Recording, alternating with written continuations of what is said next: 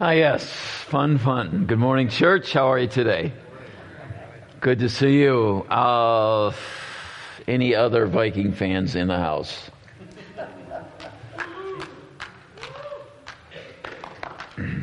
Rowdy group. Yes, indeed. Yeah. A lot of fun. Should be a good game this afternoon, huh? Yeah, good. Let's see. We've got some folk at the Rush Retreat, which is going on right now. They'll be concluding in just a couple of hours. The final count, Pastor Michael, Liz, others from Southside are there, along with teens, was 271. So massive retreat, and we're really trusting the Lord to do a good work among the young people there. And just exciting stuff. And to hear the stories coming out of the young people, where they are today, the pressures that they're facing. Really excited about the opportunity we have to minister there in that retreat. But we're back in the book of Ecclesiastes. I'll throw out a couple of review questions here. What genre of literature is Ecclesiastes? You should know this from last week. There's 5 books called the Knowledge. No, a little closer. Wisdom. 5 books of wisdom, right? What are those books that we talked about last week? Job, Psalm, Proverbs, Ecclesiastes, Song of Solomon, right? The 5 books of wisdom. And Ecclesiastes is right in there. Okay? So, the book of Ecclesiastes, written by whom, by the way? Solomon. Good. A little better on that one. About what time was this book written? 935 BC. Good. We're getting some of these basics locked down. I love it. Now, the book of Ecclesiastes is filled with questions. Lots and lots of questions, if you've ever read the book. How many do you think there are? Well, if we look in the 12 chapters of the book of Ecclesiastes, Solomon asks 32 questions. So if you're following along in your sermon notes and would like to kind of keep up. By the way, who needs sermon notes? If you do, just kind of slip your hand up there. I only need some up here. Okay, go ahead, just kind of keep your hand up. We'll get you those. So, Solomon asks 32 questions. And just like Jesus, Solomon does not ask questions for information. Solomon asks questions for transformation. We often focus on the fact that we ask questions to get information. If you read the Gospels, if you read the book of Ecclesiastes, the questions are asked not for information, but for transformation. And so as we looked at last week, many of the questions, in fact, the vast majority of them asked by Jesus or Solomon in Ecclesiastes are rhetorical questions. What is a rhetorical question? Who can remember what that is? Mark, you're just nailing it right in the front row. Gold star, bud. Oh yeah. Okay, good. Yes, those are questions asked, not expecting an answer, but for dramatic effect. They are to get us open to thinking and then ultimately opening our heart so that these questions are not asked to gain information from us, but to challenge us to begin thinking and opening our heart for transformation. Makes sense to you? Okay. The first question is found right off the bat in chapter 1, verse 3. What do people get for all their hard work? What do people get for all their hard work? Just a couple of verses in, Solomon asks this question. Now, here at Southside, we're kind of big on making sure we have a common language. That way we're using words in the same way, because some people can use words and they mean something completely different. You ever found that to be true? Absolutely. So it's important that we define words. Some definitions of the word work: continued exertion or activity. It's a job or a position. It's a place of employment or it's exhausting or unrewarding effort or toil. Now, as we look into the book of Ecclesiastes, Solomon is primarily using the third definition. When he says the word work, he's talking about that which is unrewarding effort or toil. It just doesn't make a lot of sense why we're doing this. It is work. So Solomon, the world's wisest person, used the words work, toil, or labor 42 times in 12 chapters. That is extremely significant. It's an important theme of the book of Ecclesiastes. Again, uses the words work, toil, or labor 42 times in 12 chapters. Now, why would Solomon do that? That's not a rhetorical question. That's one that I would like an answer. Why do you think Solomon talks so much about work? To make a point. I think that's a good answer. What else? We spend a lot of our lives doing it. Very, very good. I like that as well. Now, even though our culture is far different than Solomon's back in 935 BC, work still takes up a huge chunk of our lives. Would you agree with that? Yeah. Sociologists suggest we spend about 1/3 of our lives at work, or about 50%. Half of our daily waking hours are spent at work. Okay? So that is a very good chunk of time. Rather than satisfaction, for most folk, work is a source of frustration. Not satisfaction, more like frustration. Around the world and across the globe, most people, the majority of people don't like their work. In fact, they can't stand it. A recent survey revealed that 25% of employees in this country, the United States, hate their job so much they compare their work with being in jail. It's like being in prison, right? 56% said, my work, I can take it or leave it. I can care less. It's just something I do. Put the hours in, get a paycheck. Only 19% say they love their jobs. A vast minority of people say they actually like or love their job. They look forward to getting up in the morning, going to work. This might cause some of us to ask this question: why does my work seem so much like work? Now, I don't know where you are in that spectrum. I best not ask, because that could create some interesting dynamic here in the room. But I would assume that you folk are pretty much like the rest of the world. And in this room, the vast majority of people really don't like your job. Now, Solomon wrote that hard work can be a good thing. Do you believe that? Hard work can be a good thing. Yes. Those of us that are raised on Puritan work ethic, early to bed, early to rise, makes a man what? Yeah, okay, you bought into that one. That's good. Okay, so hard work can be a good thing. Here's what Solomon said. People who work hard sleep well. He also wrote, go to work in the morning and stick to it until evening without watching the clock. Did they have clocks back then? Anyway, Solomon said work can be a good thing. But work didn't provide the answers to the questions that we've been talking about these last week. These grand questions of why am I here? What's my purpose? Where am I going? All those big kind of questions. He didn't find satisfaction or answers in his work.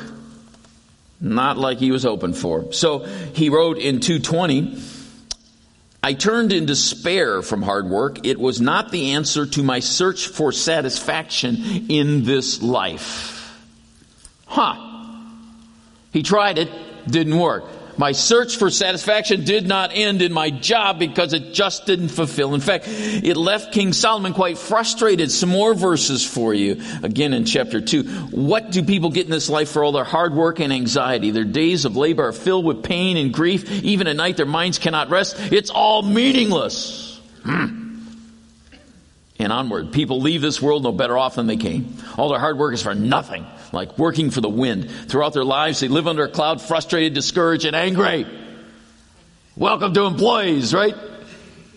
So I think that maybe significance can be found in what I do, but for many, many, many people who spend the bulk of their lives at their job, it leaves them just like this, frustrated, discouraged, and angry. A real sense of unfulfillment. if we're looking for fulfillment from our work. I wonder how many of us feel like the hamster on the endless exercise wheel. I also wonder how many of us in this room are using our busyness at work and at life as a cheap anesthetic to deaden the pain of an empty, out of control life. And so we work really hard just to stay ahead of the question, what's the purpose to all this? Solomon tried it, didn't work out so well for him either. So he asks again the same kind of question in Ecclesiastes 3:9. What do people really get for all their hard work? What do people really get for all their hard work? Now, you know what that's gotten us. What does all our hard work get us? I think it gets us tired and crabby. That's what I think. I read this. I thought it was good. Yes, I'm tired. For several years, I've been blaming it on middle age, iron poor blood, lack of vitamins, air pollution, greenhouse gases, water pollution, obesity, dieting, underarm odor, yellow wax buildup, and a dozen other troubles that make you wonder if life is really worth living. But now I find out it's not that. I'm tired because I'm overworked. Ever feel like that? Like we're overworked? I wonder. Anyway, Solomon searched and struggled, but what Solomon really needed was an attitude adjustment. And in his book, we see a couple of different attitudes that play out here, and those are in your sermon notes, because I believe much of life is focused on the attitude that we have.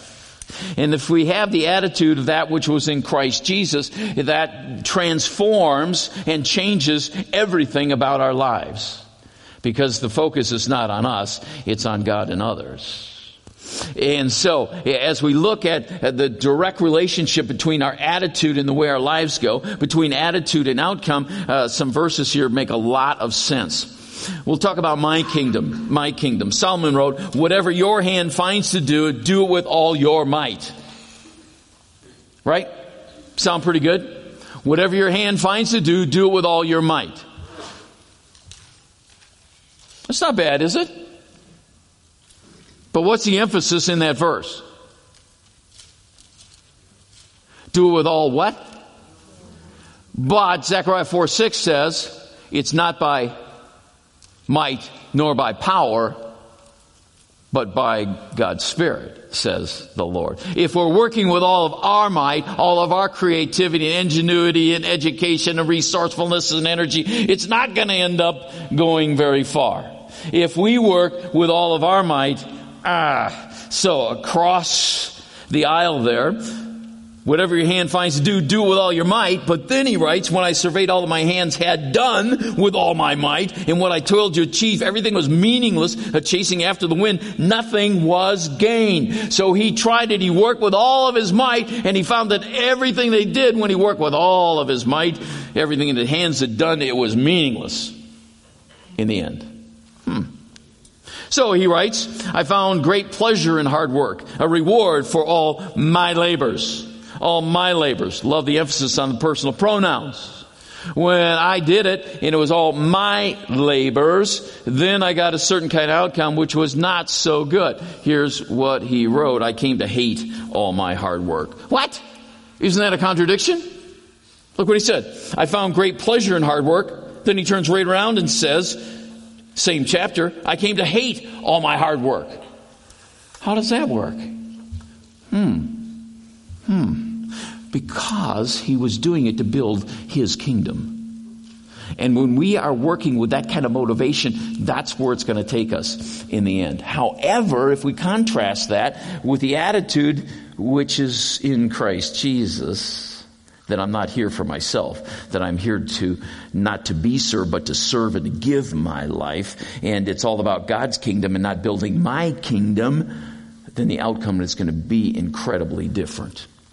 So Solomon said, I decided there's nothing better than to enjoy food and drink and to find satisfaction in work. Then I realized that these pleasures are from the hand of God. The ability to find satisfaction in work does not come by being recognized or promoting or crawling up the ladder. It is, in fact, from the hand of God. Finding satisfaction in work comes from God. And once Solomon realized this, his attitude began to change, then the outcome would change. So he wrote, to enjoy your work and accept your lot in life, this is indeed a gift from God. God keeps such people, those kind of people that have received that gift, so busy enjoying life that they take no time to brood over the past. You see the radical change in outcome there? Wow. Wow, wow, wow, wow. In fact, the ability to enjoy your work is a gift from God. It will not come by our effort to attain it. In fact, we've got to surrender it, and then we'll find satisfaction. Completely backwards. Now, for most of us, let me just ask, any questions about that chart? I just thought that was kind of interesting as I looked at Solomon's attitude. Any questions, comments about that? Everybody understand it? Bob. It will occur to us that there are difficulties and inconsistencies around us in our workplace. I think what you're hitting on is our satisfaction with our current experience is going to come from God, and based on that relationship, a lot more than what's going on around us. But it's not that everything will be perfect in our estimation. There's a maturity that has to develop over time with our attitude towards work. Well said. Good. I hope you heard, Bob. There's a maturity that happens over time as our attitude begins to become transformed. Because as we're going to see in a moment, work has got its own unique problems, doesn't it? Every job here has its unique challenges and opportunities, correct? I think that's very insightful. You see, for most of history, work has been a survival issue. Up until recent years, work has been a survival issue. We work because we had to in order to live. Quite literally, no work, no eat. No eat, you die. It was pretty simple, right? If the crops failed, the only options were you got to borrow from a neighbor, you got to move someplace where there is food, or sit there and starve. Now, the day has changed. Today, few of us, if any of us, work for food. Our generous government will provide copious amounts of food, even if a person doesn't work, because we live in a land of plenty. And let's face it, we work for other reasons. What are the reasons? All through human history, we work for survival. Now, the game has changed significantly. People work hard to own their own home, to have money in the bank, to have lots of food in the pantry, to have a car parked outside. We have to park the car outside because the garage is so full of stuff, we can't get the car in the garage. So we're not just surviving here, not at all. In our day of plenty, I believe that work is far more than survival, far more than security providing for our family, but it's where our identity comes from now. It's our source of significance in life. And for many, our whole identity is tied permanently to our job. That is who we have become. That's the source of our identity. And rather, identity being in Christ, we draw it from what we do. And we're looking for accolades, we're looking for promotions, we're looking for upward mobility, we're looking for more from our work because that's where our identity comes from. Boy, that's a losing equation every single time. Today, the greeting, "How are you?" has been replaced by something like, "Hey, what do you do? What do you do?" Because that's who you are. What you do is who you are. Someone said to love what you do and feel that it matters. Could anything be more fun? I wonder, anybody having fun yet? We having fun yet? Why are we having so much fun at work? Now, let me ask you a question. Which word is mentioned first in the Bible? Work or sin? Work or sin? Okay. Work or sin? Which one comes first?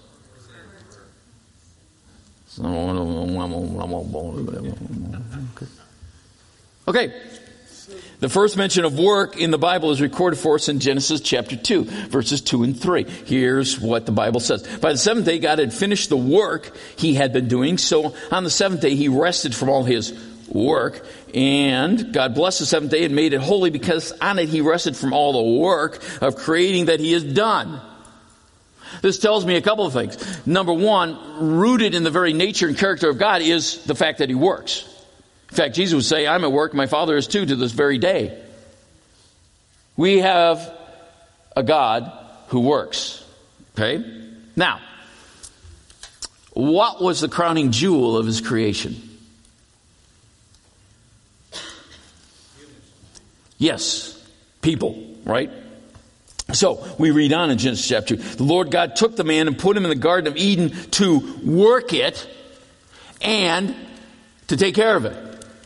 So this God who works as a part of his character and nature, we are created then in the image of God. We too were made to work because God works. We work.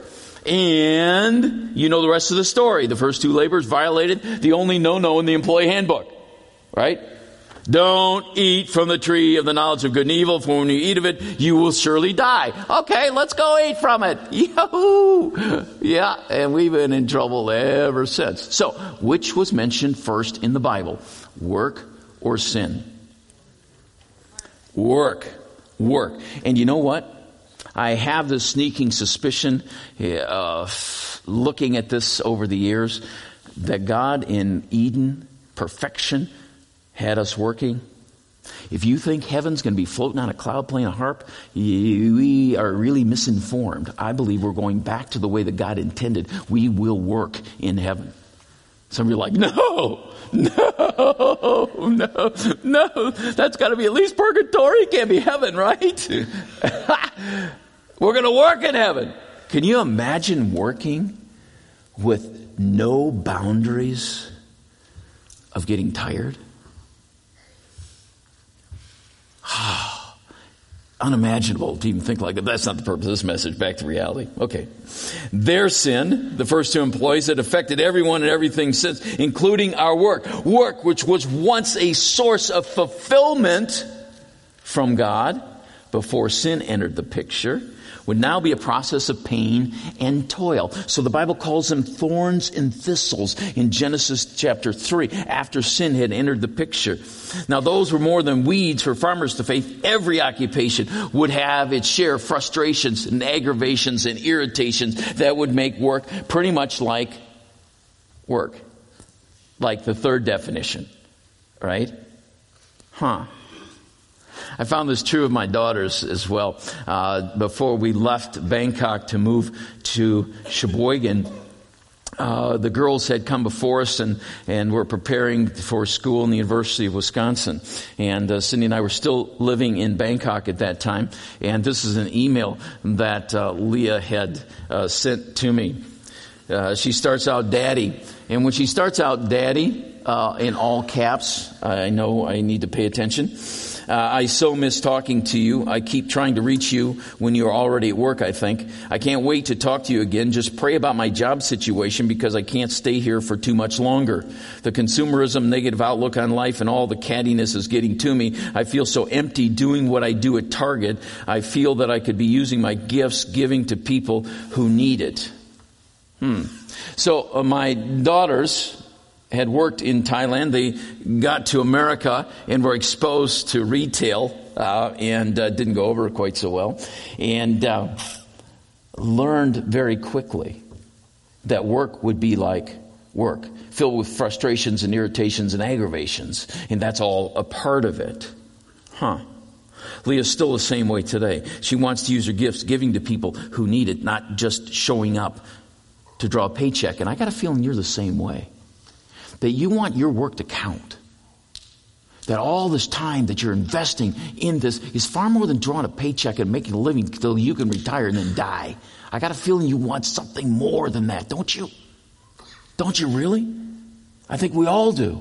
And the reason that God cares, and I believe that He cares very, very deeply about us in work and our relationship there, is that our actions at work reflect our love for Him. Now, I think back to the jobs that I've had starting at age 14. By the way, Derek, I also caught chickens. That was a job that I had too. It wasn't, that was very good. I started by pulling thistles in fields. That was fun at the age of 14, my first paying job. And then I shaped Christmas trees. That was $1.60 an hour.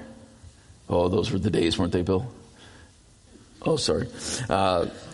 There was factory work, selling refreshments at a zoo, selling insurance, selling shoes, and pastoring. It's been quite a journey. I've had lots of bosses over the year, and today, I've got hundreds of you. Hey, oh boy, I'm having fun now. But as a new Christian, when I came out of the business world and I met Jesus, I had to learn, how does faith and work connect? How do they integrate? Are they really siloed, or are they supposed to? How does this all work out? Does my work matter to God, or am I supposed to just go to church and Bible studies and prayer meeting and all the other stuff that was a part of my life at that time?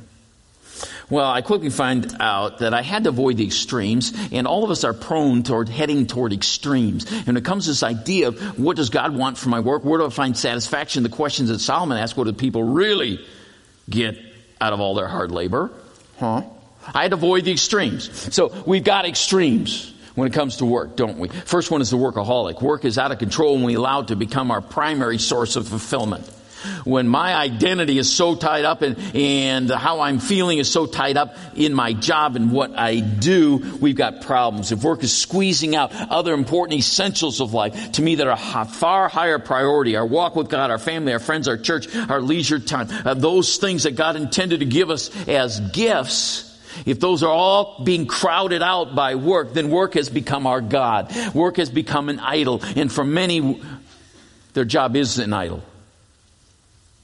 It's a centerpiece of their life. It's where their significance is drawn from.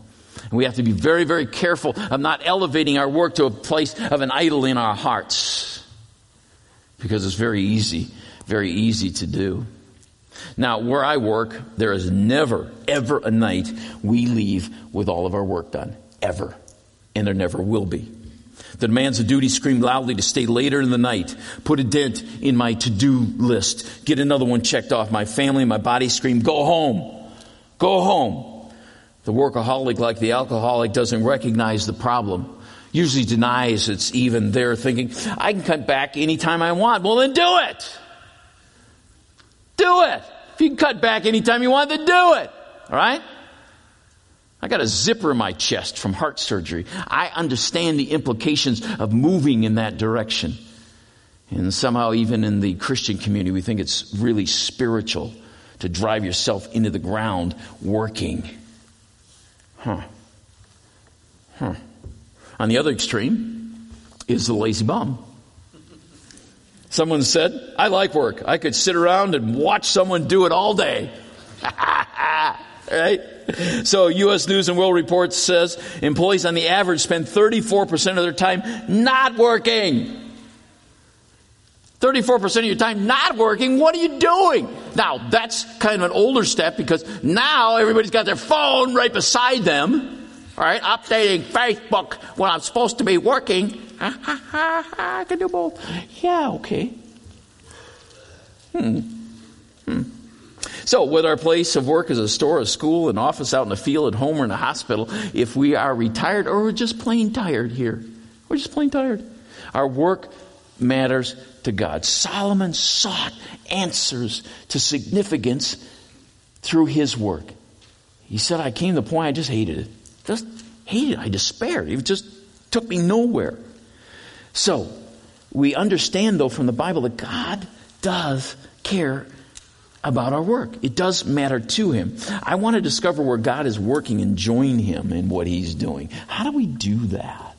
Because if God's a working God and he's at work, I want to join him in his work because then it's his energy and inexhaustible resources and not what I want. It's what he wants. That's a satisfying way to live above the hustle and hassle of meaningless work. I want my life's work to matter for God. Don't you? I know you do. I know that you do.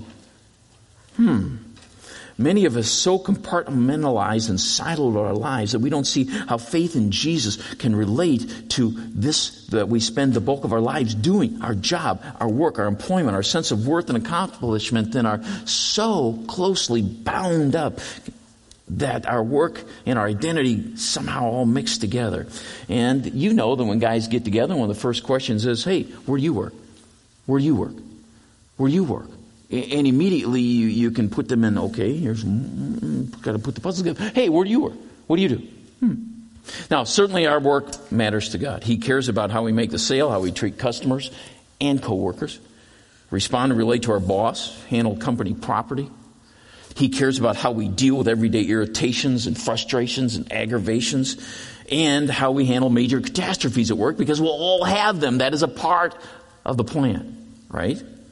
He cares about how we work and how we represent Him on the job. He does care a lot about that, because we'll find satisfaction and enjoyment in our place of work only when we surrender to the Lord.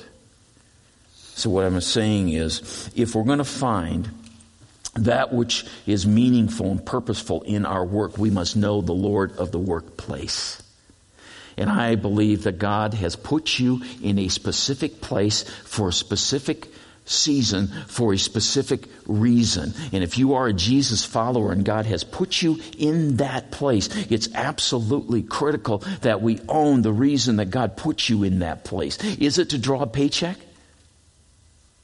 Sure, He wants you to provide for your family. That's a part of it. But it goes way beyond that, doesn't it? It goes way beyond that, because all around you are people who need Jesus. And I have been put where I am so that we can be influencers, that others might know the Lord of the workplace through our place of work. And whether you're there for a week or you've been there for 40 years doesn't make any difference. All around are opportunities. God desires we enjoy our work. He doesn't want this to be however many years of drudgery and then, okay, that's it. That's not His plan at all. By understanding God's plan for our work, we see our work then as far more important than just drawing the check and putting the hours in. It's our place of ministry. It's where God has put us for His honor and glory. It's so that we might be His light in that place. And man, if we are backbiting and moaning and complaining and carrying around a negative attitude, what do you think that does for the cause of Jesus in our places of work? My goodness, what an opportunity to stand apart, to stand out, to stand up for that which is right. And that's Jesus. Our attitude seen by the way that we do our jobs, because we know whom we're doing it for. Right? I trust the Lord will speak to us just as He spoke through Solomon. If we're looking for satisfaction and meaning and purpose in our place of employment, probably not going to happen. As Bob said, all of those minor irritations are going to overwhelm, suck the joy right out of it. And then what are we left with? Got to go to work. Got to go to work tomorrow. I'm going to work. Or we can have a much different attitude and to say, Lord of the workplace, what do you have in this for me? What's there today? Who can I touch? Who can I love on? Who can I say a kind word to? Who can I move closer to the kingdom by the way that I'm working and the words that I say and the attitude that I carry? God, use me in this place. You put me here. Use me for your honor and glory. Okay? Good. I guess I'm done. Thoughts, questions? Bob, you used your quota, sorry. Good. Thoughts, questions? You agree, you disagree? Agree.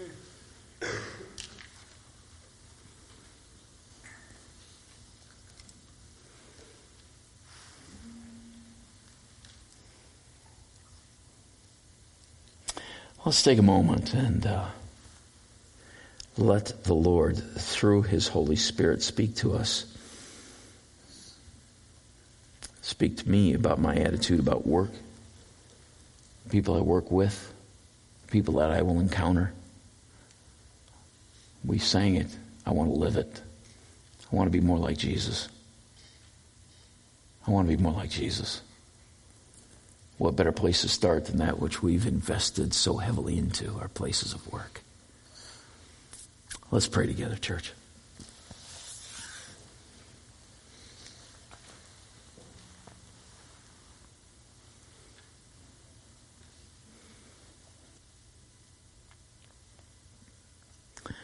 Father, we are so very, very grateful that you have put us in this land of plenty.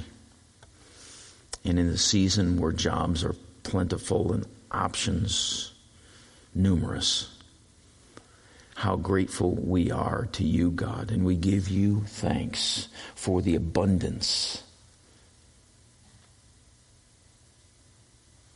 And yet in that same breath, we ask for your forgiveness for grumbling and complaining and whining and missing the point of why we're doing what we're doing. Forgive me, Father, for the times that I have tried to find satisfaction and meaning in life when that only comes from you and not through what I do.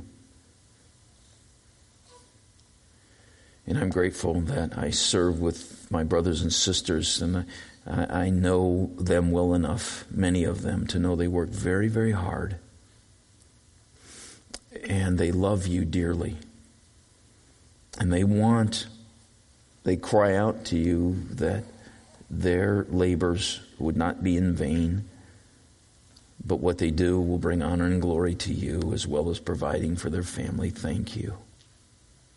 And Lord Jesus, as you hung on the cross for our forgiveness and freedom, you cried, "It is finished." Your work was complete. And I thank you, Lord, that by that sacrifice there on the cross, you've not only saved us from our sin and given us a hope of heaven, but you provided meaning and purpose right here, right now, in our places of work. And so, Lord of the workplace, we bring to you our places of work, and represented among these people are all kinds of different jobs and places and people represented. And so much of our time in our life is invested into these places that you've placed us. Remind us that this is where our mission field truly is. And would you change our attitude and adjust and align our attitude toward you, Lord, and with you when it comes to where we're going to be working tomorrow. And may we receive now your gift, the gift that you've promised to really enjoy our work. That comes as a gift from you. So we open our hearts and say, Lord, would you give us the gift to enjoy our work as we find you there, whether it's changing a tire or changing a diaper, whether it's standing on a line or sitting at a desk, whatever our hand finds to do, might we do with all of our heart for your glory. God, I pray that you will send us out now as light into the darkness. That you will send us as hope, a message of hope and love to those who are struggling. Father, we need you. Lord Jesus, we surrender to you. Holy Spirit, would you come and fill us so that our attitude may be the same as Christ Jesus. We love you, Lord. Thank you for your word in its truth, in its power. Change us to be more like the Master, we ask in Jesus' name. Together all God's people said, Amen. Amen.